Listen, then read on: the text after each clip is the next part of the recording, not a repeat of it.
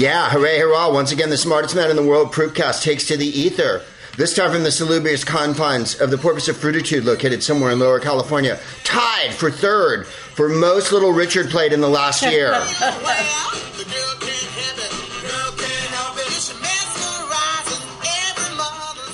Only coming in ahead of us was the Little Richard podcast and the Richard Little podcast. Really?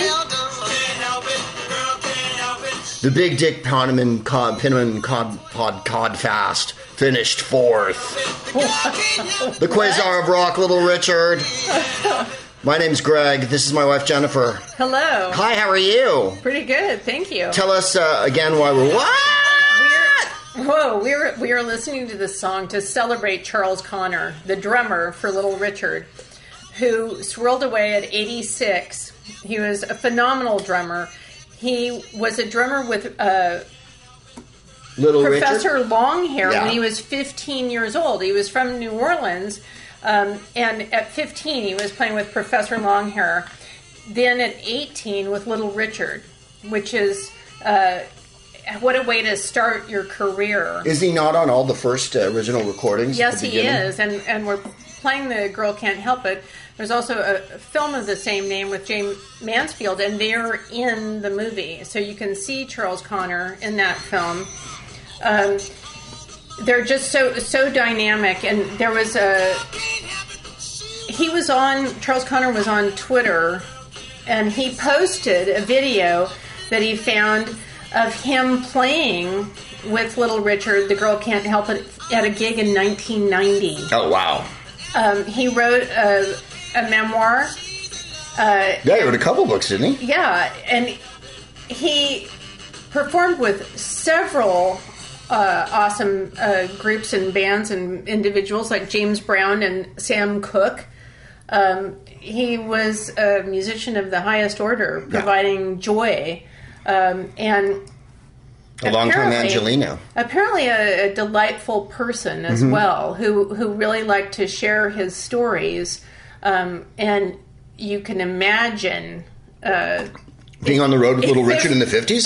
Do you think anything happened, Jennifer, since one person called Little Richard a drug addict's drug addict and a pervert's pervert? There's a reason why he's the Quasar of rock and roll and not the boring potted plant of rock and roll. You know, no one ever calls Little Richard the window box of rock and roll. Also, his band members loved him. Yeah. And they did, all of them, in every version, including the last version. He really, he was born in 1935. His father was a merchant marine. His mom was born in Louisiana. He said he was born to be a drummer because of the exotic Creole and Dominican blood coursing through my veins. He seemed like a genuinely beloved figure. Oh, yeah, and a fixture here in Los Angeles. And he worked at, I'm forgetting which station, K-Rock? K-Rock. Here are some of the other people he worked with. Jackie Wilson, The Coasters, Lloyd Price, Big Joe Turner, Champion Jack Dupree. Didn't we just give Lloyd Price the longest? Yes, we did. Longest, because he's so awesome and invented so much. Yeah. Lottie, Molly, Miss Claudie. Exactly. His daughter called him a great father who was always positive and a person who never gave up on his dreams. He was beloved in L.A., for sure, as a personality. Everybody knew him and loved his stories. That's so groovy. Well, he had a long, full, awesome life, and they did reunite as you said, Little Richard and him.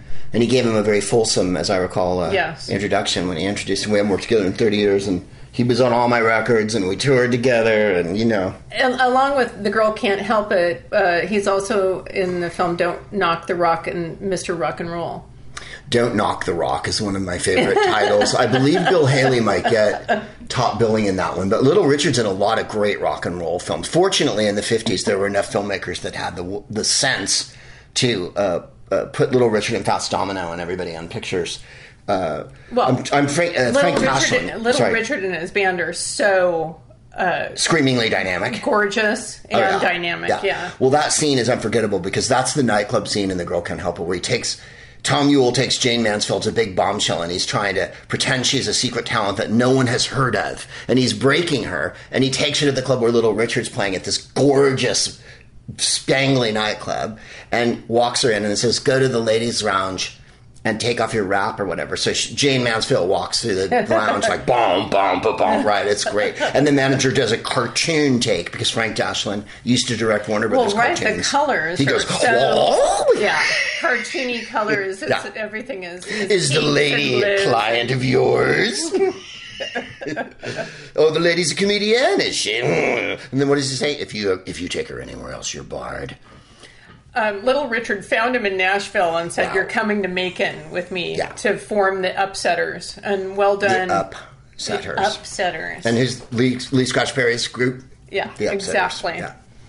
So it's just, there's also YouTubes of him talking about his process, which is awesome. He's credited with creating the sound on Good Golly Miss Molly. So... You mean hello. Wop, Bobaloo, Bop, Bop. Here, let's hear a little of that one just for a second. Since we're tied for third. We have all the time in the world for Little Richard and Charles Connor. And the underrated playing of Little Richard on this record. Mm-hmm.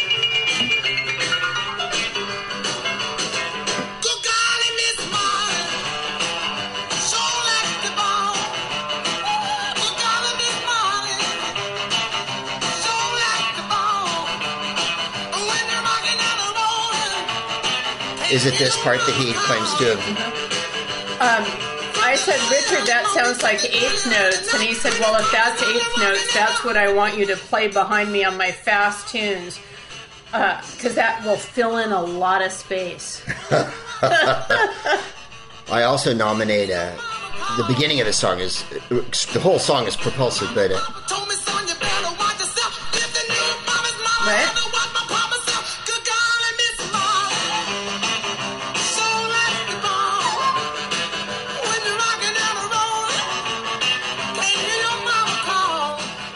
The opening line of "Good Golly Miss Molly, you sure like to ball" is, I think, a pretty powerful statement. Hard to top, hard to really get around.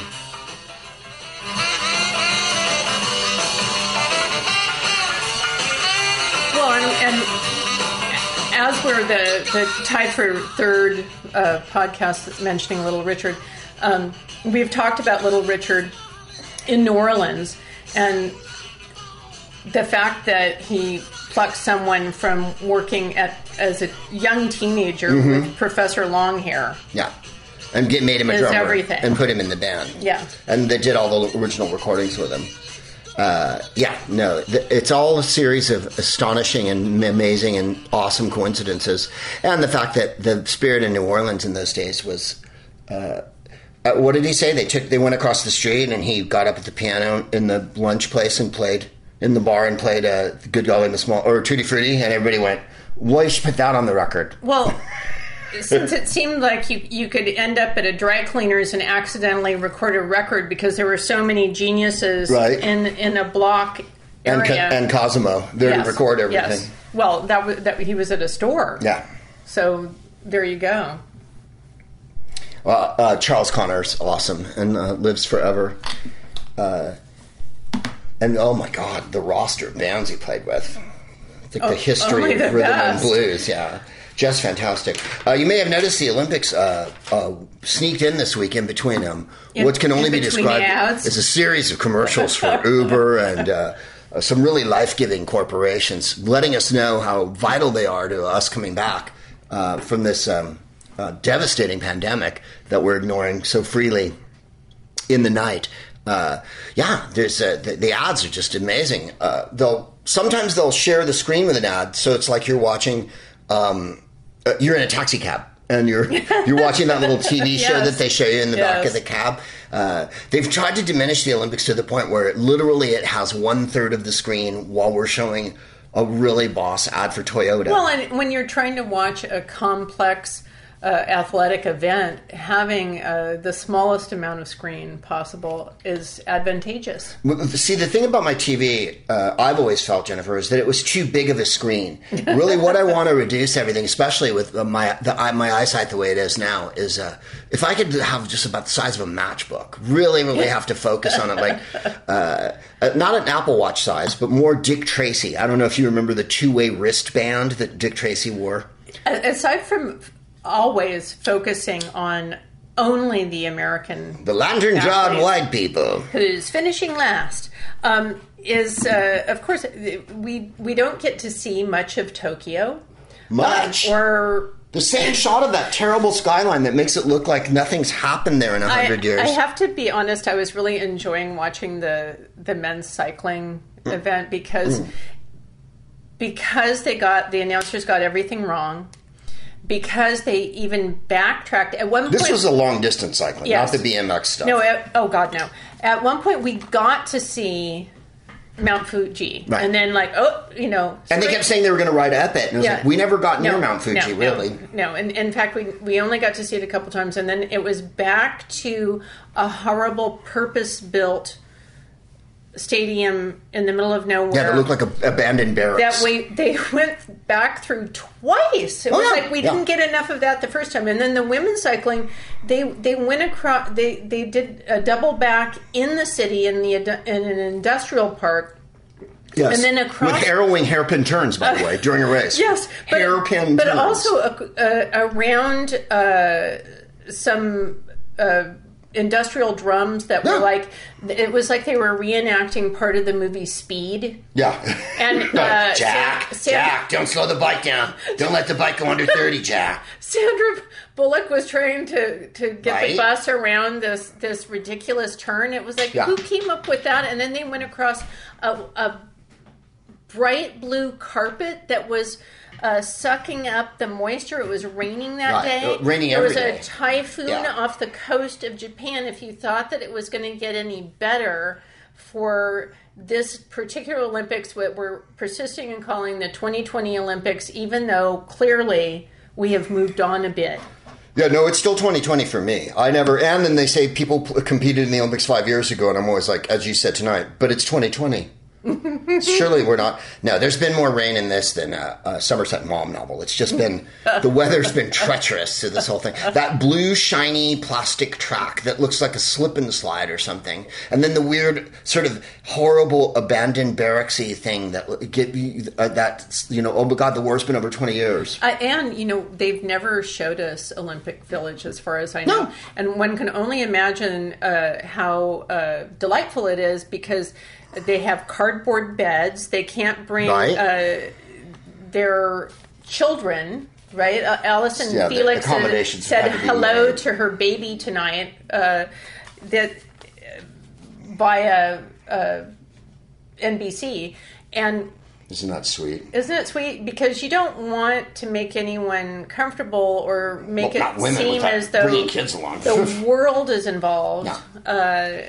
Maybe you didn't hear the theme song Imagine, because it says Imagine There's No Countries. And that's a new theme. Imagine There's No Fun. I love the thought of Imagine There's No Countries. I'm imagining there's no fun. I think that's what John Lennon is trying to tap out from underground for us. I heard a distinct rapping last night under the house where he was like, stop it. Well, with all of these constraints, with the protocol and the fact that they didn't make people get vaccinated, and so there's a swimmer from America that wasn't wearing a mask and he wasn't vaccinated, and yay, thanks for being there. Within all that, there's some profound people who are sharing their experiences. And it's been fantastic. The athletes are always great. There's Laurel Hubbard, who is the first trans athlete to participate in the Olympics. Mm-hmm. Weightlifting. Right. She was in weightlifting. There was Rebecca Andrade from Brazil, who's the first Brazilian gymnast to earn a gold. She's from a favela. Right. Which I don't think they ever mentioned on TV. No. Because we don't get any backstories. In fact, in some of the events I've been complaining to you, we don't even get to see their the entirety of all the competitors. Oh, their bodies. No, yeah. you don't get to runners. It's kind of important to see their legs. I'm not really understanding the mid shot thing that we're doing. Is it to just make sure that we only see American?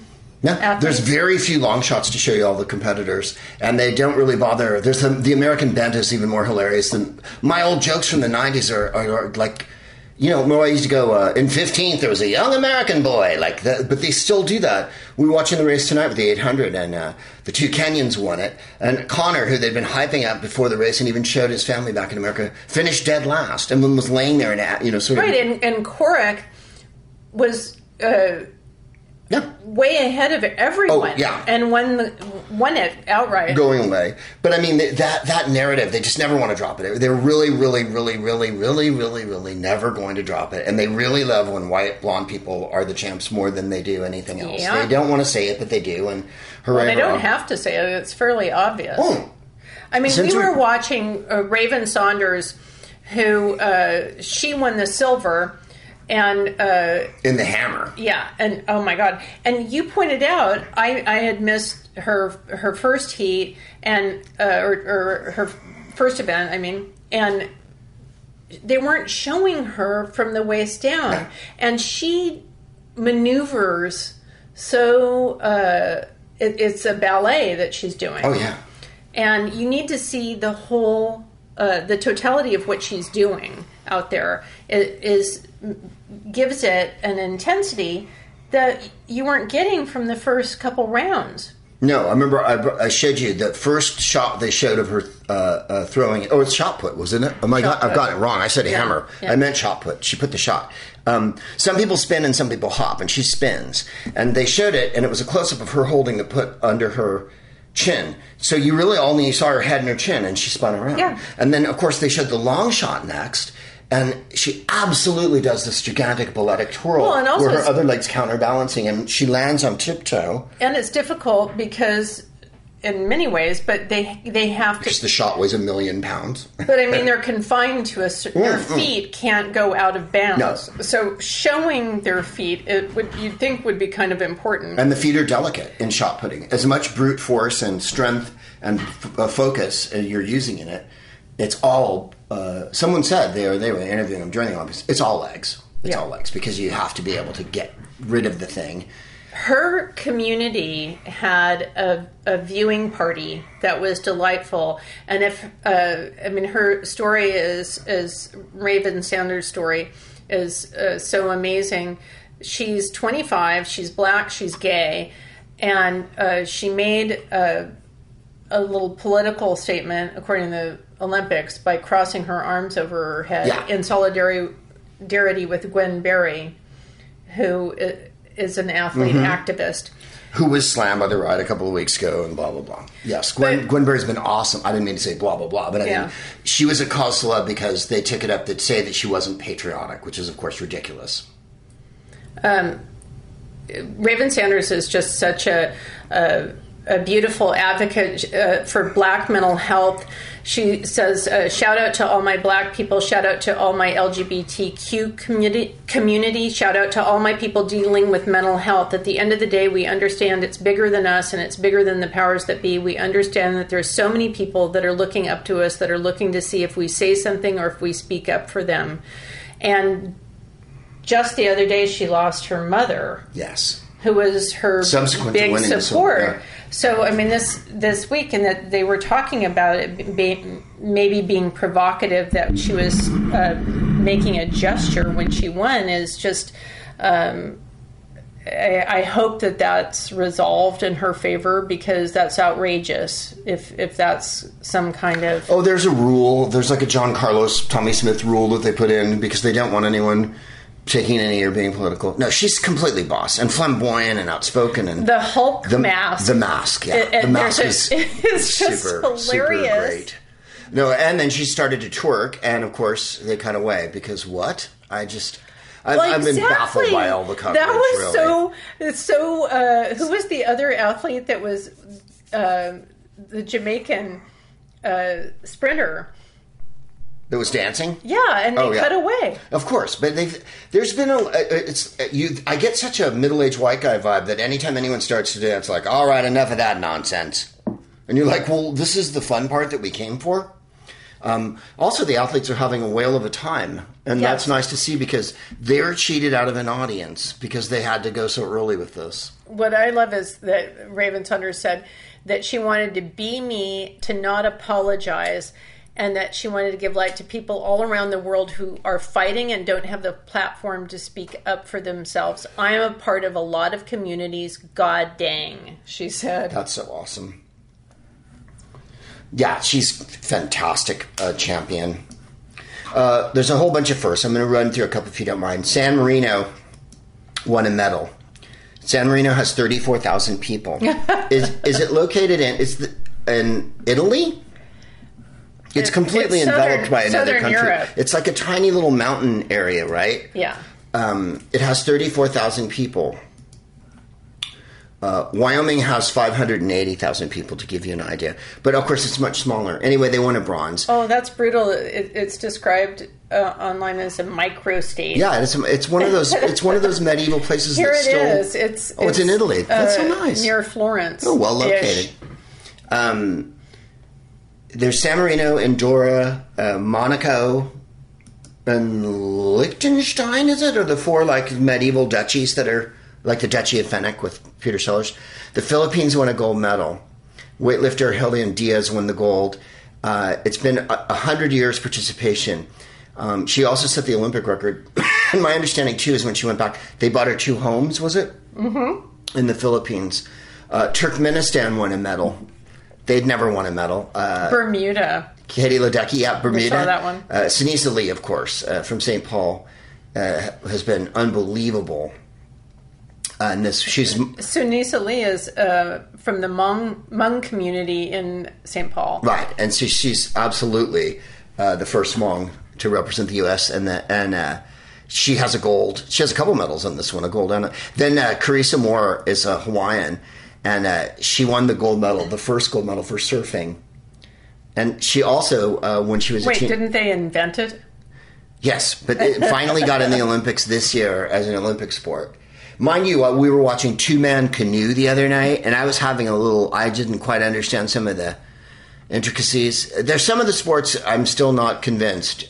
I mean, the Greco ones, not to my taste, some of them. I do love discus and whatnot. Anyway, Chris Moore was awesome through all of this. And then not only was Raven Saunders there, but Alana Smith was a skateboarder who's non-binary at the games. And then there's Quinn, who's on the Canadian football team.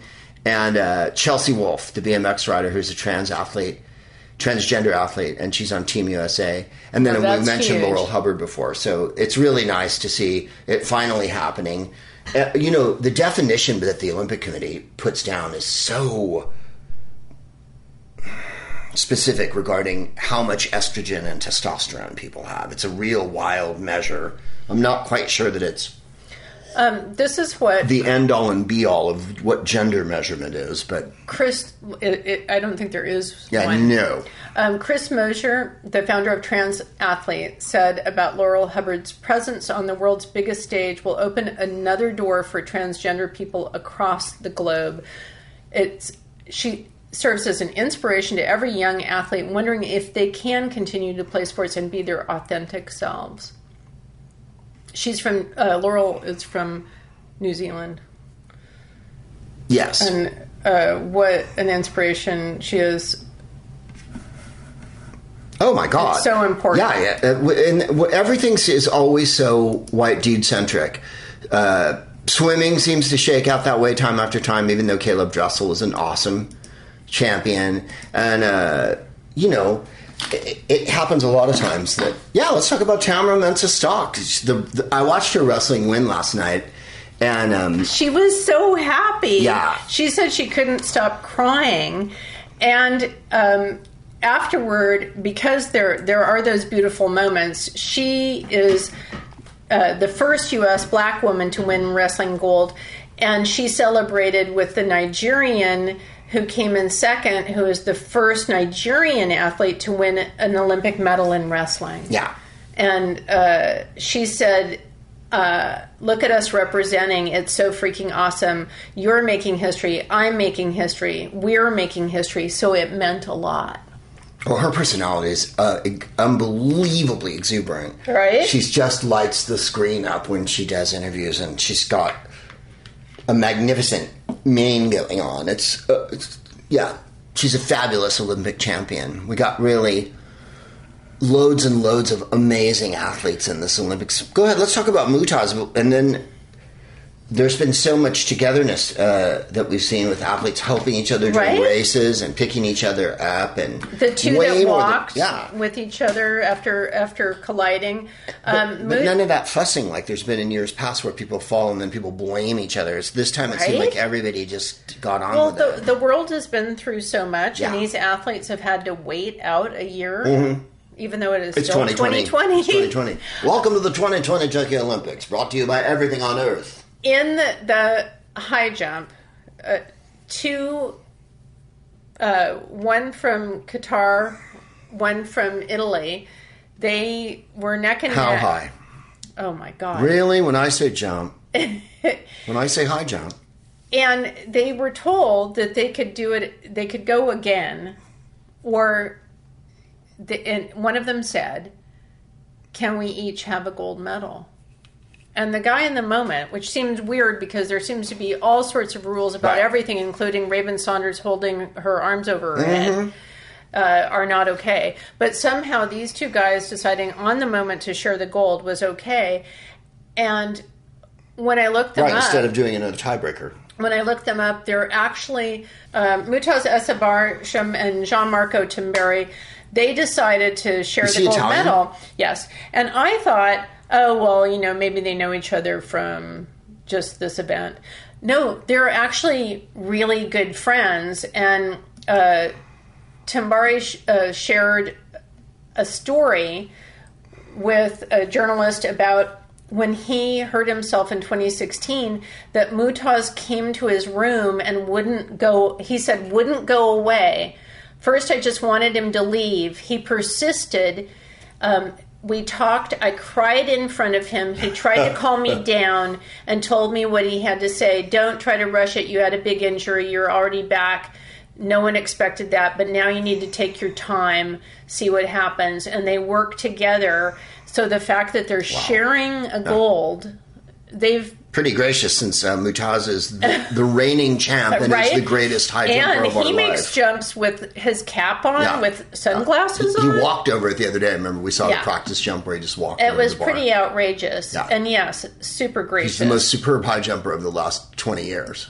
So that is just an awesome story of the warmth and the... Well, Simone Biles... being there to cheer on people on her team, cheering on people from other countries. Yeah. I was thinking about it the other day, the immense control that she has to understand what was going on with her, to let people know, to back out of those events where she has... different, not events, what do you call it? There are things named after her that other people can't even begin to conquer. And she had the strength of character to know herself so well. And moves. Right. That she just went, no, I'm not there right now. I'm not doing this. Well, I think she thought she was in physical danger when she couldn't see where she was. But in order to even know that, to know that and to just step away, but to also have the strength to be there to support her team and others. Unbelievable. And having stated before the whole thing began, kind of singular. The reason she showed up was because she was the last one under the last regime that allowed the abuse. And she wanted to be that person that represented that happened, that it did happen, that don't forget it happened, that we're still dealing with what's going on, that it's gotten better, she said, but we have to be... She opened her own gym. Yeah. To, she's done everything she could to make, set the record straight and to improve the circumstances for women after her. Oh, absolutely. No, she's Titanic. Well, I mean, the whole games are about her, I think, this time, in a lot of ways, because we're finally letting athletes, someone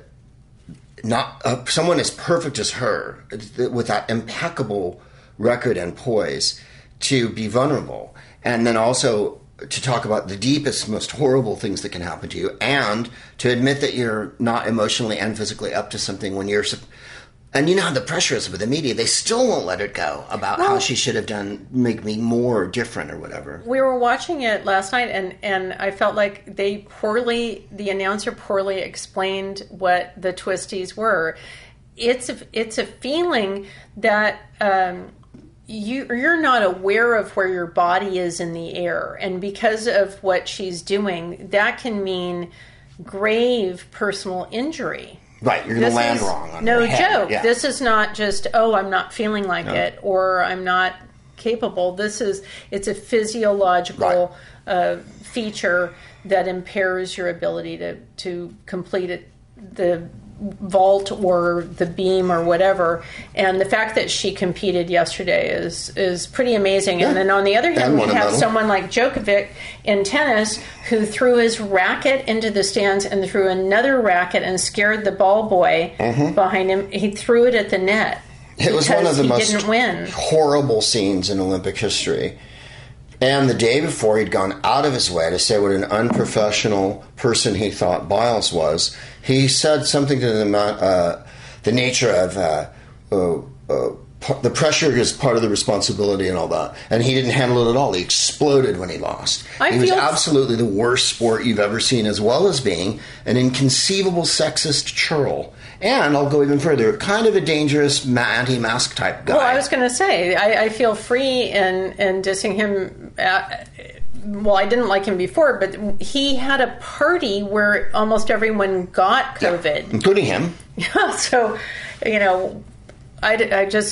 I don't need him and his Eric Clapton vibe. I was going to say, he's Claptoning my vibe hard. One, he's in a white room, definitely, and no black curtains. But also, when there's so many groovy heroes in this, the guys who shared the gold medal, all the women runners, Elaine Thompson, the awesome name, hurrah. Of Jamaica, and Charlie and Fraser, who's just been like... They're setting records. And Sharika Jackson, they all three finished first in the... they finished 1, 2, 3 in the women's 100. And I don't know if that got enough play, quite frankly. Today I read it was because of their shoes in the track. Oh, give me a break. All the world records? And not because they're phenomenal. The greatest runners that ever existed. The Jamaican women's team is, they're also Shelley-Ann Fraser is like one of the all-time greats. Yes. I don't think there's any other way to kind of put that and under-sing it. Sydney McLaughlin beat I'm going to make her Dalila, right? Mm-hmm. Muhammad. Mm-hmm. And Muhammad was the gold medal winner from 2016. And they're good mates, and they train together, and McLaughlin ran her down at the end. And that was a race that they'd hyped to death. And as you've been saying through this whole thing, all through the heats and all through the bicycle races and all the other sports, they've hyped American athletes to death, and then those athletes haven't won. And other athletes from other countries, Ecuador and whatnot, have won. Although we've been beating the Dominicans like a drum lately the last few days. What Very about bad day for Dominican Sifan Hassan, who tripped and fell with 1 lap to go in a preliminary heat of the women's 1500 and got up and won? Yeah, that one that was awesome. Now, what country is he from? 10 women in front of her. Yeah, that race was astonishing. Yeah, she really kicked it on. She was dead, bloody last. Had fallen and fell, 10 yards behind, and just gunned it. Yeah. Yeah, that was an awesome race. The Olympics have had a lot of really good moments. She runs for the Netherlands. The Netherlands. She's from Ethiopia, but she's Dutch. And she was... that race was really one to remember. A shocker.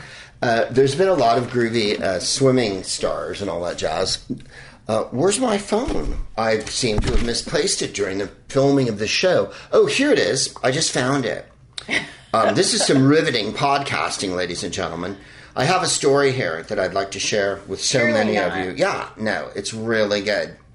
Lydia Jacoby is a swimmer, and she won a couple medals. She won a gold and a silver, and she came back to her home state. She won the gold in the 100-meter breaststroke and the silver in the medley relay. But she's from, fantastically, Seward, Alaska. And why do you bring this up? Well, I've been to Alaska a couple times. And I quite enjoyed it. As we discussed last time, we were in Fairbanks in the winter, and we went to the Winter Museum, and there was a sign, handwritten sign, that had been taped to the inside of the glass door of the Winter Museum, which has a big marquee that says Winter Museum. And the handwritten sign said, "Museum closed for the season." And I turned to the guys and I was like, I don't think you're allowed to do that. And by the way, it was so freezing that we were outside for 5 minutes, and we went back into the sporting goods / armory. You could have armed a total insurrection of the capital of Juneau from this one sporting goods store. They had pikes, anything to fight a fish or a bull moose, and then I was every just going manner to say, are you going to ride a moose in? Oh, fully. And then every type of firearm and every type of knife and sword and club and whatnot. Just fantastic. Anyway, we were 5 minutes outside. We took a picture. We laughed. We went to the thing. And then I came back inside. We had to come back inside. We were waiting for a Uber in Fairbanks, or a Lyft or whatever. I had to take my shoes off and rub my feet like a Jack London novel. And a dog, I had to, it came around and they were barking because they could sense I was weakening. Really? And then, just at the edge of the street, I could see their eyes. Was Jack London writing this down? I could see their eyes glowing and them licking you could hear them popping their mouths. That terrible sound and the guttural noise that they make when they can sense it. So Morgan and Bob Durkach, our musical director, tried to carry me through the door because they could see the wolves were gathering, but it was too late and it was too cold. And the lift showed up, but it was too small to put me in as well, and my legs had stiffened by that point, so they left me outside. They gave me a reindeer sausage and what appeared to be a fishing lure. A send-off of some sort? Yeah, and a toque made of ptarmigan. Ptarmigan has a PT, but toque, it just goes straight T. Lydia Jacoby was going back to Seward, and I have no idea where Seward is. Is Seward near the Aleutians or something? It's named, I assume, for the Secretary of the Interior who purchased it from the Russians. How charming. And what did he pay them, $4 million or something? It was real cheap. And Lincoln was the president, I believe, then, and they called it Seward's Folly, did they not? Lydia Jacoby is coming back to her hometown, and I wanted to read you word for word, if I may, because it's only 2 paragraphs, from the Anchorage Daily News, the ADN. Which is, by the way, my understanding, one of Alaska's papers of record. It's winner of the Golden Kit Fox. And it's actually a good paper. I know it is. I'm being terribly provincial. But then again, this story is fantastically small town, and that's why I'm reading it. Here we are. Oh, my God. Look where it is. Where is it? Where is it? What? Oh, my God. Oh, it is out there. Oh, I see. It's on the lower peninsula. Oh, I see. Because Juneau's over here, right? There's some... Anchorage is there. Oh, there's Anchorage. It's across from Anchorage. Wow. I'm not trying to diminish Alaska. I really like Alaska. I love the weed. You can't diminish Alaska. No, it's it's too large. big. It's too big. It absorbs you. But there is an awesome small-town quality to it, and especially the small towns. Seward, she will be in a parade this Thursday. I don't know if the show will come out by then. This might have passed. If you're in Seward and you're listening to this, I hope you already got the news. At 6 p.m. Thursday, and this is what I love about the paper, at the corner of 3rd Avenue and Van Buren. You know where that is. It's right over past the Harker place, past the post office. Right. Where this gas station used to be that burned down. It's right there at 3rd and Van. And then after weaving through the town in a parade, Jacoby will board a Kenai Fjords tour boat at 7 p.m. and answer emailed questions via intercom. And this is my favorite part of the story. Her voice will be projected out to those standing along the water near the culvert at the Scheffler Creek Bridge. What? So if you gather at 7 after the parade... What if this alarms some people? There's been emailed questions. They just wanted to go fishing. Right. They didn't do live questions. They've emailed her the questions. And she's going to read them, as the article says, via intercom. And her voice will be projected to those standing along the water, near the culvert at Scheffler Creek Bridge. So if you want to hook up at 7... And then that gives the email, and I'm going to give it. It's GNIPP. So it's GNIP at kinefjords.com. And that's just so boss. And by the way, event organizers are encouraging people to wear masks during the festivities. Nice. Encouraging. You don't want to endanger the animals there. No, and you don't want to give an elk some kind of horrible cough. A thing Mo is a winner of the gold medal. A thing Mo was fantastic. Yeah, she's a middle distance runner, and what I loved off the back of your story of Seward, Alaska, and a thing Mo is from Trenton, New Jersey, and they were going to have a celebration for her, and she was kind of like, yeah, okay, good. Right? Great people. She's also a kid. Yeah, she is. She's a teenager. 19 or something like that. Yeah, she's 19. How old is Lee? That's going back to St. Paul. Ms. Lee is, she gets a big day. Doesn't she get St. Paul Day? St. Paul Day. She gets Ms. Lee Day. Right. We've just missed Sunisa Lee's day. Suni Lee. I think she's also 19. She's 18. Wow. Oh, my goodness. I know. A lot of teenage stars, man. It's awesome. Also 5 feet tall. They're so small. Which makes her a bit taller than Simone Biles. Oh my God, they're so small. At 4'8". I know. It's come out wherever you are and see. You're being heightist, Greg. Wow. Right? I don't think I'm being heightist. I'm just taking you to height. It's not like they've accomplished much. Oh, they beat my ass into the ground. I have nothing. I who have nothing. Hey, what's coming up? I hear you ask. What kind of gigs you guys doing? Well, thank you for asking. First of all, there's this, and that's free every week. It's on gregproops.com. It's also on this Omni FM, which is omny.fm, and, of course, apple.com, and everywhere that you find great podcasts. Everyone always says that they're on. I think we're on all those. We're on Stitcher and Schoonback and Pig Dog and Wallaby Chew. I love Wallaby Chew. Right? What about Cracknack and Snicksnack? We're on all of those. Tasmanian Devil. Oh, we're on TasDevs. We're on Woatsquote. What's it called? The one? Yeah, we're on a lot of them. Right? We're on and Wombat Udder. Let me just go through the gigs one at a bloody time here. Next week on Thursday, August 12th at 6 p.m. Eastern, that's 3 p.m. Pacific, me, Ryan Stiles, Colin Mockery, Congresswoman Stephanie Murphy, who's on the 1-6 committee. You may have heard her. She is part of Nancy Pelosi's team on the committee. Former governor and gubernatorial candidate Charlie Crist and agriculture minister for the state of Florida, which, as you know, quite a big industry there. Yeah. Nikki Fried. She's the only Democrat in the entire bloody state that has a statewide office right now. Mm-hmm. And they're hurting, as you know. We have lots of friends in Florida. We're going to be playing in Florida in December. We love Florida. And what we'd like is for the government to be better there and more responsible for the health and welfare of its citizens. It's really that simple. I wish it was less hygiene class, but that's what it is. When the governor's that kind of heedless sort of Nazi, know-nothing, anti-scientist maniac. It's not funny or clever or anything like that. It's taxing the health system. It's killing the people of Florida. It's making America worse in a very huge way. Florida needs to be booming. What we like is a jumping-off point for all the fun, which is what Florida represents to everybody. It's the gateway to the Caribbean and South America. It's also... it's not my bag, but everybody else in the world wants to go there and hang out at Disney World and stuff like that. I mean, I've been. And yes, I've had Mickey Mouse pancakes on my balcony. I've done this. They're fun. I love Mickey Mouse pancakes. No, they don't have drugs in them. You're like, is this some sort of secret code? We're supposed to know, like, give me the In-N-Out hashish burger off the secret menu or whatever. Give me the Alpha Ta. Charlie Crist and Nikki Fried, who I'm sure are very happy for this turn if they're listening to this, and Congresswoman Stephanie Murphy. We're doing a benefit, and it's called Whose Governor is DeSantis Anyway? It's on August 12th. It's me and Ryan and Colin from Whose Line, you guys. You can go to secure.actblue.com, and it's donate Ron Begone Whose Line. Ron Begone, R-O-N, Begone Whose Line. It's a really worthy cause.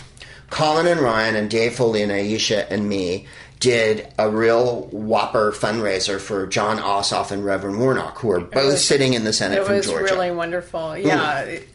what a difference it makes to have them in the Senate. They were on the show, and they were really nice, so we got to talk to them, we got to riff with them. It was so much fun. They're both so intelligent and such lovely humanist people, much like our Charlie Crist and our Nikki Fried, and our Congresswoman Murphy. They're all really real people. Because they're Democrats and they're running up against this giant thing in Florida, they have to be even more, you know. We're lucky who's standing up. Yeah, there you are. For what's right. So anyway, not to put too fine a point on it, we raised a bunch of bloody money. And it really helped, I think, their campaign. They were, Georgia's tough fought, and Florida's really tough fought. And so money really helps in this regard. So if you can jump in and do even $5 or whatever, you'll get to see them all, and you'll get to see us riff. And so it's comedy, and you'll get to hear the two candidates who are going to stand against Ron DeSantis for governor get to explain their positions and be themselves. And it's a really nice Zoom way to get to know candidates from other states. And Chris has been governor of Florida before. Florida goes back and forth like so many states. 20 years ago, California was in a complete fet with having Schwarzenegger take over in that bizarre, terrible recall coup, and it wasn't, and the government was. It was powered by fame. No. The people actually voted for him because they knew his name. Oh, it was and just nothing more. Completely base. Or as I said, a lot of states wanted a diplomat or someone who's great at government. We just wanted someone who's totally fucking awesome. I don't know, Jennifer, if you knew, but when he was in The Predator, he covered himself with mud so the Predator would not see him. Not a lot of governors would think that. That is so clever. Not a lot of governors would think of that. I'm not Charlie sure. Crist would be a gleaming shell glistening on the Predator show. There was a big news story in the last couple of days about how the eviction moratorium has been extended. Well, because funds were spread across the states, apparently people didn't know that. Governors had the ability to extend the moratorium, which Governor Newsom has already done. Yeah. He's gone above and beyond. I'm not sure why anyone would even think of recalling him. Oh, this is complete nonsense. I mean, the ads they're showing on TV here are aligning it with the sedition and the coup. And that's exactly what it is. They're trying to get their way, even though the will of the people... It's a waste of money. It's a complete waste of money. And besides, even with the plague and everything that's happened, California has recovered some in the last few weeks. He's a great governor. Well, I urge you guys, if you live in California, whatever differences you might have with our Gavin Newsom, please set them aside and vote for him. You're going to get a ballot in the mail. This is how we win. Everybody gets a ballot in the mail that's registered. So if you just mail your ballot back in, you will. I think he wins. I'm not making. There's no it's way really important to vote we in this get one. a better governor right now. You want a Republican Newsom. governor in the middle of this? He's awesome. You saw what DeSantis is doing, what Greg Abbott's doing, what Ricketts is doing, what Kirsty Noem's doing. Before we had Jerry Brown. Oh, no. In California? No. Yeah. So I'm talking about, we had Schwarzenegger. It was awful. Anyway, that's the 12th, so join us if you can. Act Blue, Ron Begone, Who's Line, Colin Mockery, Ryan Stiles, you've heard of them. They're really funny. Also, how awesome is it that they're committed? I couldn't be more proud Isn't that cool? The guys in the show that I've been on for 30 years. That Weird that you would all know each other for such a long time. They're good, good hearts, as they say. The Proopcast is live Friday, August 13th. That's right. We look fate in the eye. Other people might eschew that date. To be honest, I didn't even think about it because I'm a heedless warrior who strides manfully forward in the manner of a samurai. Where other people would quake to tread, I will walk the ground that is shaking with tremors and bursting with steam. And you'll see that on the night. It's the Smartest Man in the World Proopcast. It's at 5 o'clock on Friday the 13th. The year listed here, as you can see, Jennifer, on my website is 2125. So, in the year 2125, if man is still alive, if Jennifer can survive, they may find Duca, Duca, Duca, Duca, Duca, Duca, Duca. In the year 25... Zager and Evans. then the greatest ending to any song. Now man has lived 10 million years, man has cried a zillion tears, whatever, through the twinkling of starlight, something, man's reign is through, something, bumming, maybe it was only yesterday. What? It was a dream? This is the end of Dynasty? Live Proopcast, Friday, August 13th with better songs. And yeah, we're going to do ZZ Top. 5 o'clock to 6:30, it says here. There's a VIP after. You can go to... Is there going to be orange chicken? Yeah. Chinese orange chicken? For the VIP? No, for Billy Gibbons. I'm going to order... I don't think I've told this story on the show. You think I do. You think I have. You think I done did. But I don't know that I done did. Have we? Did we tell it last week, strangely? And then a member of ZZ Top... You're getting the kitten ahead of the orange chicken cart here. Well, not. You know, there's no need to be sorry. I find that apologizing over orange chicken is a fruitless. Yeah, it's all one Venn diagram of chicken and beards. Ticket Taylor, I don't know why I'm giving you that one. TicketTaylor.com, GregProops.com. The link is there. It's also Nowhere Comedy. And then the Film Club comes back, curated by Jennifer. She picked this first picture. It's the August 24th. By the way, this is live, you guys. Live with us. Right? Live with me in a mask. August 24th at 7 o'clock at the fantastic Los Feliz 3, which we just drove by and scouted the other day. It's in literally the bustling heart of Los Feliz. Right. It's right next to Skylight Books where you had your book event. Right. We had the Smartest Book in the World event at Skylight Books. Very cute tortoise cat lives there. Right. It's a wonderful bookstore. It's next to Skylight Books. And what's the coffee shop that's 2 doors down? Fred 62? Figaro. And I have planned milkshakes and grilled cheese sandwiches afterward at Fred. Anyway, Tuesday, August 24th at 7 p.m. we'll be at the Los Feliz 3. What are you showing, Greg? You're bearing the lead. Monsieur Hulot's Holiday. Or here you pronounce it, this part. Les Vacances de Monsieur Hulot. Les Vacances de Monsieur Hulot. It is such a delightful film, and we love Jacques Tati. Jacques Tati is a French filmmaker who specialized in making silent films in the 50s and early 60s. And it's really funny. Why is it so funny? Monsieur Hulot is a resolutely middle-class French guy, and he goes to this summer camp where everyone's supposed to have fun, and they play tennis, and they boat, and all that jazz. And everybody there's a terrible snob. And he muddles through and saves the day. And in the end, like any great comedy hero, he has a huge heart. But also, his physical comedy is like, it's undescribable. He has his own style. Very much like a silent comedian. He walks, talks, and looks funny. Well, he doesn't talk, does he? It's a silent film. There's a bit where he's trying to get an animal fur off of his shoe that just makes me cry laughing. Yeah, and the tennis, learning to play tennis is it's a wonderful picture. If you can come down. Otherwise, we'll put it back on SoundCloud. We'll be back with the Greg Proops Film Club. We're hoping to do one monthly there. AmericanCinemaTech.com. Show up vaccinated. Oh, don't. Get vaccinated, everybody. Please don't come if you're not vaccinated. I don't want to see you. And wear a mask, goddammit. This is, by the way, there'll probably be a mask ordinance by then. I think we're fixed. We have one now, don't we? Or they're going to do one for theaters, I think. Yes. In Los Angeles, two of the council people. It's inevitable. Yeah, I think we have to go with vaccination, whatchamacallit. We have to demand that everybody required to get a vaccination and that everybody, at a certain point. Oh, it'll go state by state. What about my freedom? Yeah, when you were snorting ketamine off your friend's fucking... I can't stop getting vaccinated at this point. Right? I vaccinated myself this afternoon. When you were doing ketamine off your friend's rusty-ass buck knife, I don't remember you complaining about the ingredients. And by the way, everyone in your family's got diabetes and you've been sponging off the government for years. You've got a blue pool in your yard and you have chickens on your property, which means I could get avian flu from looking at you. And somehow it's the government you don't trust. I'm still trying to... Stand-up comedy on the 27th. That's nowherecomedy.com. It's also on the year 2021-5. What's going on there? I never put a space in there. Friday, August 27th at 2015 at 5 o'clock. And I'll be doing stand-up comedy. The last one was hilarious, if I do say so myself. Then, Whose Line's Going Back on the Road with Joel Murray, Jeff B. Davis, Ryan Stiles. No, not the man who wrote Teen Wolf, but the hilarious comedian, Jeff Davis. And then me, we're starting on September 29th in Northampton, Mass.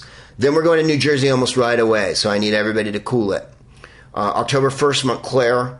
October 2nd, Westbury, New York, which is kind of like New Jersey. And October 5th, Medford, Mass. And then October 6th, Boston, Mass. And then Jeff's birthday is in Portland, Maine. That's October 7th. So we're pretty excited about that. My birthday, I think, is in, I don't know where we're staying. We have 2 days off there. Maybe there'll be a gig or something. Otherwise, you'll find me wandering the streets of Westbury, just begging for release. October 29th, the Nightmare Before Christmas Live at Bank of California Stadium. But you guys, it's not Bank with a K. We're playing by rules that the Quebecers have introduced.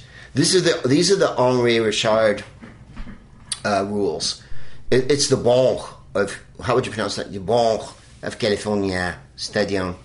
October 29th. I'll read you what the poster says so that I don't hype it too much. Jack is back. Danny Elfman too. And so are you. Well, I am. I'm committed. Starring Danny Elfman, Jack Skellington. Friday, October 29th, Bank of California Stadium. Conductor John Maucheri. Music and lyrics by Danny Elfman. And then it says plus guest stars. And then costume, contest, and trick or treating. So that means there'll be that candy like they did it before. Well, it's so cute, and everyone enjoys it so much. And there is a costume contest, and it is really wild because this is Hollywood, you guys. So people who are wardrobes, people who are wardrobe artists, people who are costumers, people who do design for a living. One year, a team of the dead reindeer won the costume contest. Do you remember how great they looked? Yeah. And they looked like little skeletons. X-rays. They built it. Yeah. And then I've interviewed girls who look like Sally, Oogie Boogie. There was a guy with a camera head. The little kids take it so seriously. The little kids are great. It's great. One year, there was a kid dressed as Beetlejuice, and he couldn't have been 5. And he had a wig on and the makeup, and he had a stripy suit. And this was 2015. He ran up to me and he goes, "Have I won yet?" And I said, "What are you, Trump? We have to have the election still." So the kids are fantastic. That's October 29th. There might be another date. We'll let you know as soon as we do know that if there's another date at Bank of California Park. It's so worth seeing. Plus, you guys, we haven't done it in 2 years. The last time we did it was 2019. And we had so much fun. We did it in Tokyo, Dublin, Glasgow, and London. Oh my God, I had so much. It was just the greatest year of my life. Anyway, I'm going to just do some humble bragging there. Because I got to sing with a symphony orchestra and they play the movie and everything. It's really a fun show. Not that you shouldn't come and see Who's Live. Who's Live's really fun. Until you've seen Jeff Davis and I grind on each other during freeze tag. Or whatever I think they call it options. I think I call it freeze tag. Anyway.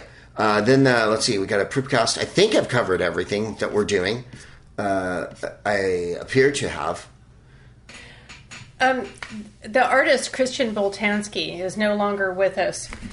And he's someone who, when you connect so much with an artist's work and you remember the very first time that you saw, I didn't know anything about him the first time I saw an exhibit by him.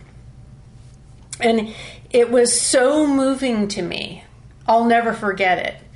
There was a room that you could peer into, and it was candle lit. It was figures moved by candle energy. And so you saw shadows on the walls, and you were limited by the window. You couldn't get any closer, and just the potency of this ephemeral image of something that kind of made you think of childhood, those kind of European candles that you light at Christmas time. It was like that. Was this a Holocaust? Well, a lot of his work kind of relates to that. His family were Jewish. His parents were from Ukraine. He was born in Paris. But it was sort of more vast in that the New York Times obituary said what interests him is not so much particular people, whether it be children he knew, people he encountered in photographs or images of himself, but rather the mechanics of memory. His works are both meticulously ordered and claustrophobic. He had works that explicitly reference the Holocaust. But a lot of his work was about our collective loss of not treasuring each person, of all the wrongs, of all the... I was interested to find out that he didn't go to school past a certain age. He had a really unusual upbringing. He grew up on the Rue de Grenelle, which is near the Musée d'Orsay, and was self-taught. But I mean, we can say that about Joseph Cornell as well, and that's always used as sort of a dismissive kind of thing. His work is so thoughtful and so intellectual and conceptual, and large. Some of his pieces in this Guardian article... Yeah, is that a warehouse? Was it even able to be, taken in because it was so vast? Yeah. There were so many... well, look at that one. Is that shoes or clothes? Clothes. And there's an intensity to this sheer scale, obviously, but also there's this beauty, like these pieces where there's photos, the sort of out of focus photos. They look like they're from the 30s and 40s. Again, it's evocative of, this is called the Reserve of Dead Swiss from 1990. It's always an evocation of the horror that his family experienced, and but there's also this kind of, I felt I remember seeing an installation in London, the beauty of remembrance, right? We would go back to memory. And the importance. Well, absolutely. But I mean, I didn't feel like I wanted to leave or that it was too much. It was the way he handled that topic. It was more, I don't want to say tolerable. It was more, you were more able to spend time with it and take it in and feel the resonance of all those souls lost. And I can't think of anything more essential, right, for an artist to accomplish. Yeah. I didn't know until I was reading about him recently that he's always been someone that if he was doing a piece, I had to go see. That was absolutely. But I didn't know until recently that his significant other was Annette Messager, who is another conceptual artist whose work I remember the very first time I saw it. I saw her work at Whitechapel in London. And so, the fact that they were together is amazing. That two artists working at that level. I love that line. He remained resolutely optimistic. His work is, if you have a chance, you must see it and experience it, because I think it has it changes you. Well, there's one at the Tate. He has a bunch of everywhere here. Yes, yeah. I mean, it just his work is beyond a certain time, but also obviously always reflecting. Not particularly old. The Holocaust. His middle name was Liberté. And his father was a doctor. His mother was a writer.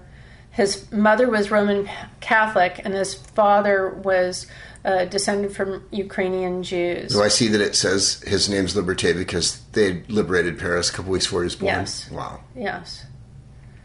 So he said, at the beginning of the life of an artist, this is in the New York Times, there is often a trauma, and for me the trauma was hearing always that everything was very dangerous. But his work is there's a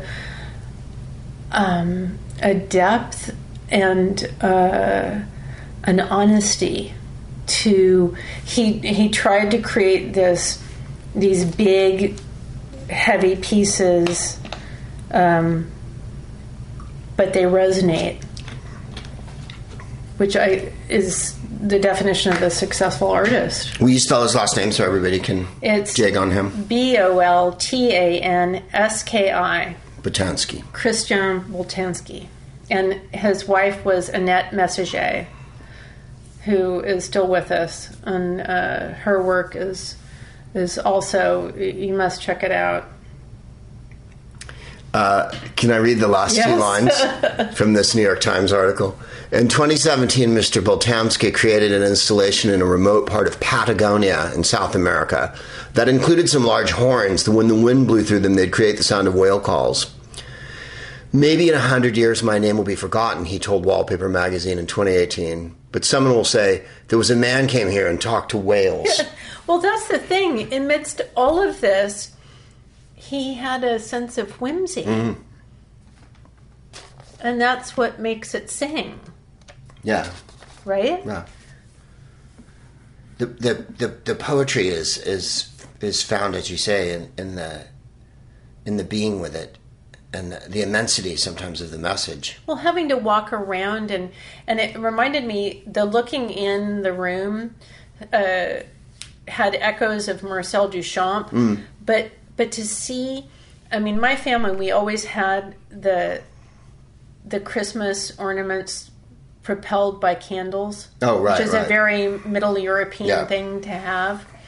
And for him to do that and this kind of, to create people's shadows on the wall, I mean, it's also thoughtful. Yeah. What's here and what isn't, what was and what wasn't. Yes. And what is and what is. We didn't have ornaments when I was little. My parents would just beat me ceaselessly from November 3rd until January 6th, the end of the 12 days of Christmas. That's charming. Variety of implements. No, I wasn't. Boltanski's an amazing artist. And we'll be swirling off. I'm certain the heavens, I think if you look in the sky, he's having people gather asteroids and put them in an enormous ring. What about this Charlie Watts that I hear of, Jennifer? Well, I was shocked to read that Charlie Watts, of course, the drummer from the Rolling Stones, today was announced was unlikely to join the group's tour. So, of course, first of all, they're like a mighty dinosaur that rotates with the Earth's axis. That there is no in the original Pangea, when there was one continent, the Stones were there. Right. There's no stopping them. There was Diplodocus, right, and then there was Keith Richards. They were found at the bottom of the tar pit. It didn't just tur them in any way. The idea that one of the essentials is not going to be there, I believe it's not that long ago, maybe 5 years ago, Keith Richards said, without Charlie Watts, there is no Rolling Stones. Yeah. So for him not to be able, he had some kind of, they said that they had checkups before the tour, and that he didn't pass, that he had to have some kind of procedure, and that he's fine now. But we don't know what the procedure is. But what I want to ask is, so Keith Richards, he got a checkup? Passed the checkup? Right? What did he do? Did they put him through a car wash or something? And just sort of x-rayed him from outside the car? What if you really did take his temperature and tap on his chest and stuff and look at a scan? Yeah. It can't be good. I just, Carlsbad Caverns. There's creatures living in there. It's like the Flintstones. Right. There's, something is powering his heart. There's a dinosaur in there. It's a living. Right. No, this isn't happening. How did Keith pass his physical? But then the Stones pay for his insurance, so he is off the hook for anything. He just gets to be in the band. Yeah, the doctor just phoned him and said, "Can you say hello?" Right. Yeah, that's great. Right, okay. Yes, she passed. You remember, 5-6 years ago on tour, he fell and broke a rib because he was running around on stage? Well, since he's fell out of the tree in Fiji. Yeah. There's been... I don't think there's a lot of insurance. Charlie Watts. There's been a period of time where Charlie Watts has gotten the biggest hand at the live shows. And then in Las Vegas, we got to be quite close to them. And he was, awesomely, because he's Charlie Watts, he's overdressed for a Stones concert. He was wearing what I think was a John Smedley, polo neck. Polo neck, wool sweater. Yeah. Wool sweater. Short sleeves. To drum in Las Vegas, and he wasn't sweating. Yeah. And when we got close up, I was like, oh my God, his posture is perfect. And his guns. He is fit. This man is not bothered. He's not sweating. He's not even sweating when Ron Wood was doing disco guns, which was just, horribly embarrassing. Charlie Watts has maintained his composure through this entirety of his career. Right. He's had to watch Mick Jagger's butt for 60 years now. Right. He's had to, and he always does that, like, in some of the videos, he's just looking like I can barely... No. I'm thinking about some jazz that I'd like to play later when I'm at home, away from you. There's a meal when I'm at home with Shirley, and we're not having to listen to I can watch the Civil War documentary when this is over. Right. And one of my favorite Charlie Watts stories is, I can't remember which tour it was. They're all at a hotel. And I hope this is the one I think it is. Yes. And Mick Jagger referred to him as his drummer. And supposedly Charlie Watts went upstairs to his room, got dressed in his suit, one of his millions of suits, from his custom-made suitcases. Louis Vuitton trunks that he keeps his Savile Row suits in. Yeah, I love that. His bespoke suit. So he goes upstairs, he puts on his bespoke suit, and goes downstairs and... knocks on the door. Knocks on the door, confronts Mick, and says, I'm not your drummer, you're my singer, and knocks him out. Yeah.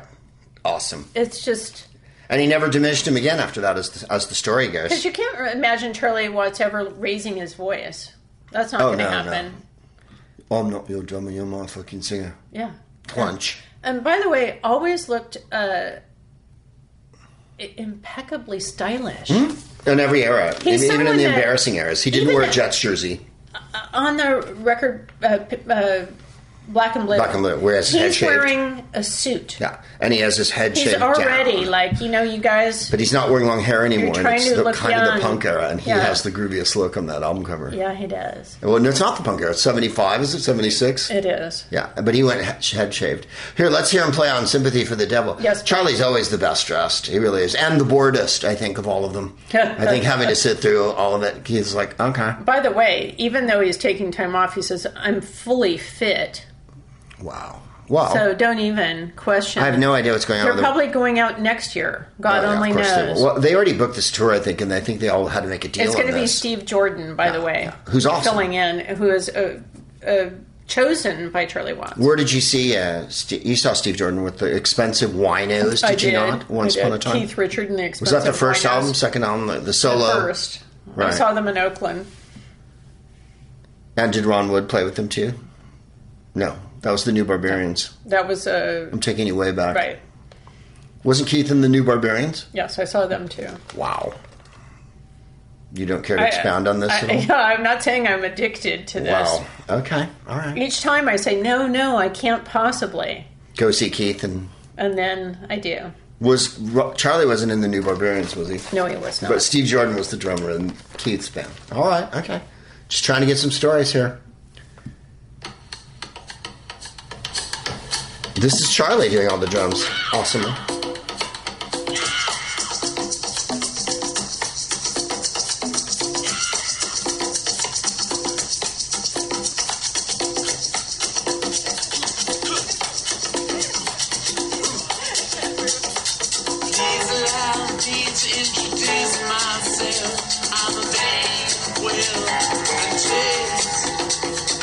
I've been around for a long, long year. Stole many a man.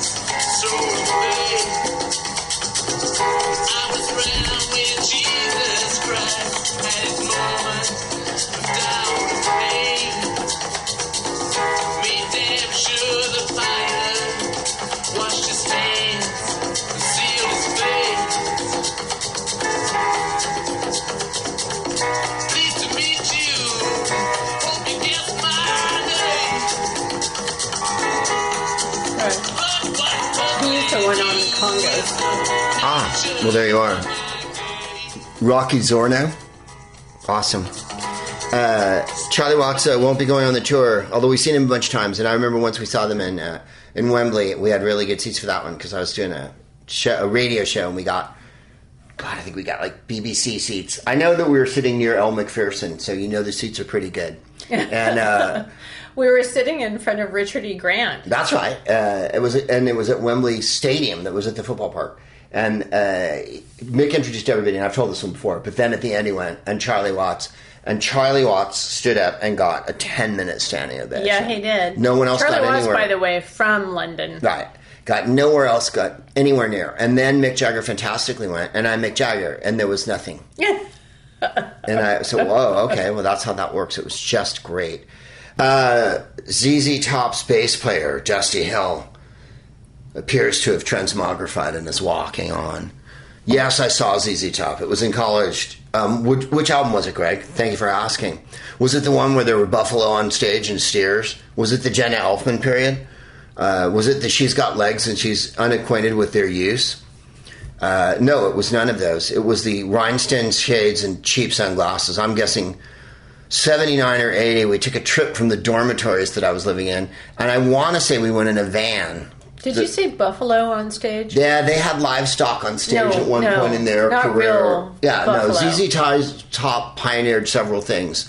Unspeakable facial hair, 3 men moving in one motion to give you the okay sign, and throwing car keys at unwitting doofs who later were harassed and doxxed by hot chicks wearing a dazzling variety of 80s fashions, sometimes red and off the shoulder, sometimes leather pants. And then there was a lot of this in a lot of their songs. It was kind of that weird noise. And in any case, Dusty Hill was one of the members of ZZ Top. No one knows why their name. I don't think that was ever explained. To be honest, they were blues musicians in Texas, and they started as teenagers and played with Lightning Hopkins and whatnot. And that speaks to in their favor. Yeah, well, they're a bluesy band. All their solos are bluesy. In any case, when I saw them, I remember we were all excited, and we thought they were going to really lay down definitive versions of some of their numbers. And my recollection is that it was sort of an endless medley of all their stuff, and they just kind of did it. And my guess is, too, I think that several of them went into rehab sort of right around that, that they were quite high on stage for a long time, which I don't hold against them at all. But I've seen a million rock and roll bands, and sometimes those indoor arena, I want to say it was at the Cow Palace or something like that, one of those really bad, like you saw, whatchamacallit. I never made it to the Cow Palace. Right. And I feel you did not? thankful. I saw everything from the Grand National Rodeo to Kiss. I believe I passed out at, oh no, that was Winterland. In any case, I didn't pass out at ZZ Top, but I was bored shitless. And I remember when they did cheap sunglasses, everyone put on a pair of sunglasses, and I remember thinking, it's not that clever. No. However, having said that, they're certainly a propulsive band and quite loud. And Jennifer and I did share a fine ZZ Top story. Let me just play the little of this one, because Dusty Hill has one major legacy, and that's that he wrote this song at a sound check, and it's... And, too, that the cheerleaders of San Carlos High School did a routine to it when I was a junior. Yeah. Wow. And with the pom-poms and everything. Here we go.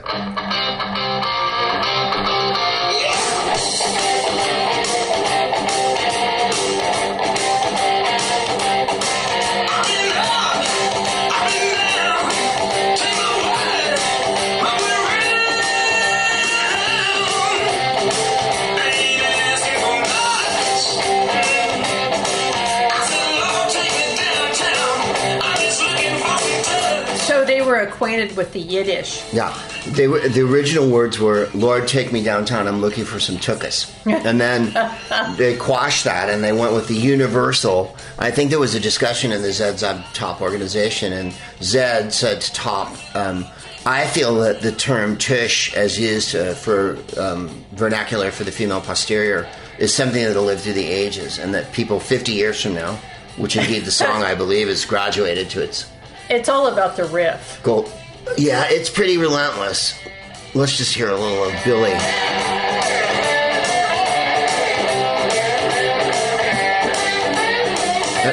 The blues.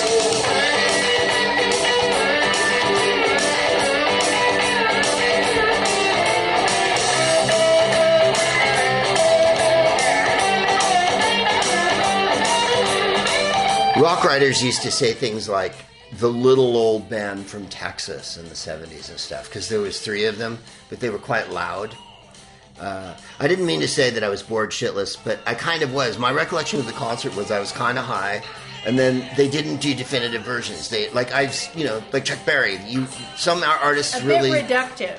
Well, like you see Little Richard. I think Little Richard really threw down as hard as he could for every number, unless he was wildly too high. But I mean, some acts do and some acts don't, and I didn't get my recollection of ZZ Top. I'd love to say that Surely it was not. the most dynamic concert I've ever seen, and that they really slugged it to you. But I've seen a million other bands. But what about when we saw Billy Gibbons at the grocery store? Billy Gibbons is the guitar player, and I think he originated the facial hair thing. So we're at our fancy supermarket that's Beverly Hills adjacent, and all of a sudden a thin man appears, and he's wearing... Not just thin. Oh, stick rock star thin. Tiny. Skeletal thin, and the beard was larger than him. Yeah, giant beard, the weird scrungly hat, the one that looks like a kind of beetle head that has little chuppies on it, little dingleberries, and that hat, the little spongy one.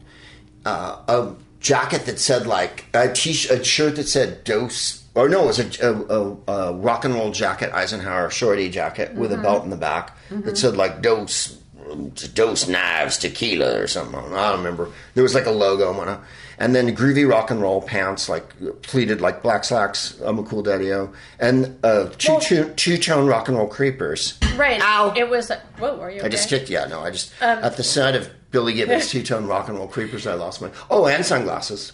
It was like, okay, you're emaciated guitarist. You live in the hills. You got to go down to the grocery store. What are you going to just throw on to wear?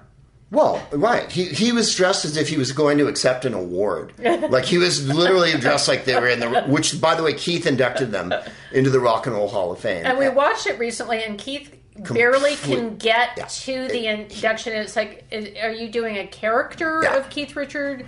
What's happening? It's at the Johnny Deppian level of coherence. It is completely off the rails. He never gets near introducing them. When he does, he's kind of diminishing about There's a the lot whole thing. Yeah, and like I think we're supposed to think... I'm sure they were thrilled. Yeah. I hope they were.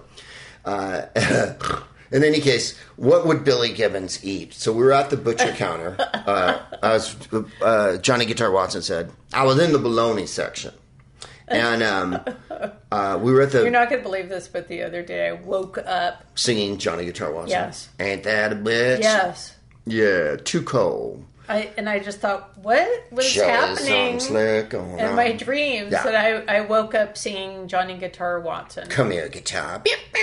Yeah, I love Johnny Guitar Watson. Yeah. And you've got a thing for me. And then brilliant lines that are so offensive now. Even the blind could see. What? He's dressed as a rock star.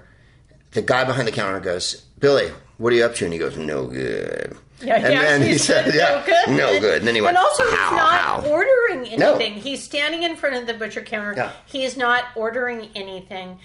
He just went to Spritz at the butcher counter. Right. He's just chatting. We're standing there. There's no one else there. No. It was one of those weird moments. And horribly, he could see that I clocked him. Well, I know. Everyone did. No, but there's no one else there. He also looks like ZZ Top. No one was, he wasn't afraid. No. He gets a case of La Croix water. Mm-hmm. La Croix water. Fizzy La Croix water. But by the butcher counter, right. he obviously knows his way in and out of that grocery store. Yeah. And of Gormando Diaz. Right, and he's chatting with Ricardo Gormando the guy, and then he moves on, and the guy says to us, you know who that is, right? Yeah. And we're like, yeah. How. And then what else? Everything. He didn't just buy a case of La Croix water. And this is all he had in the cart, by the way. He had no grocery cart. He bought what appeared to be, they have one of those Chinese buffets in the store, which they put back even though that we had the plague and they took them out.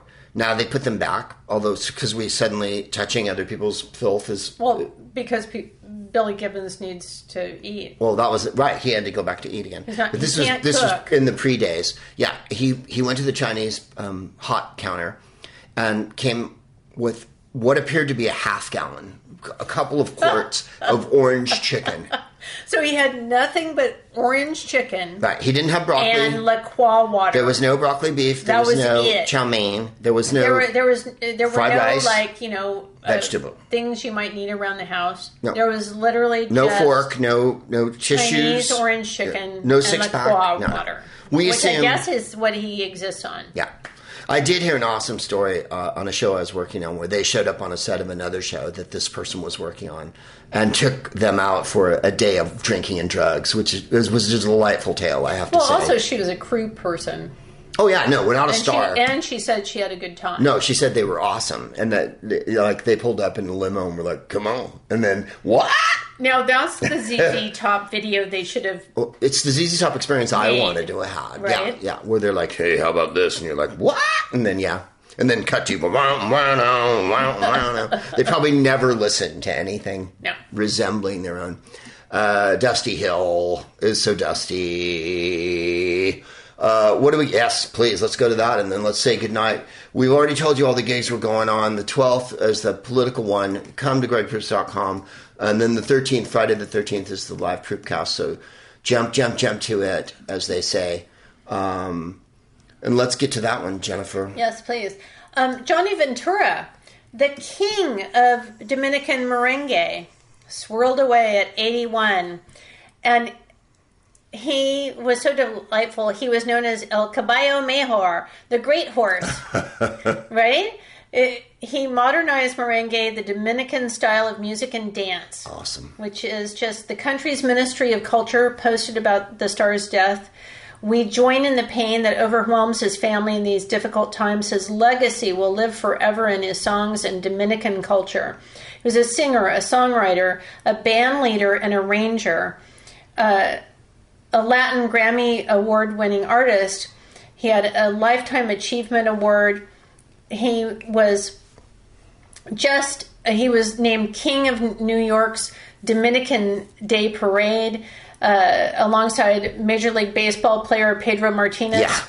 Yeah. He was just that important to the Dominican people here in the States.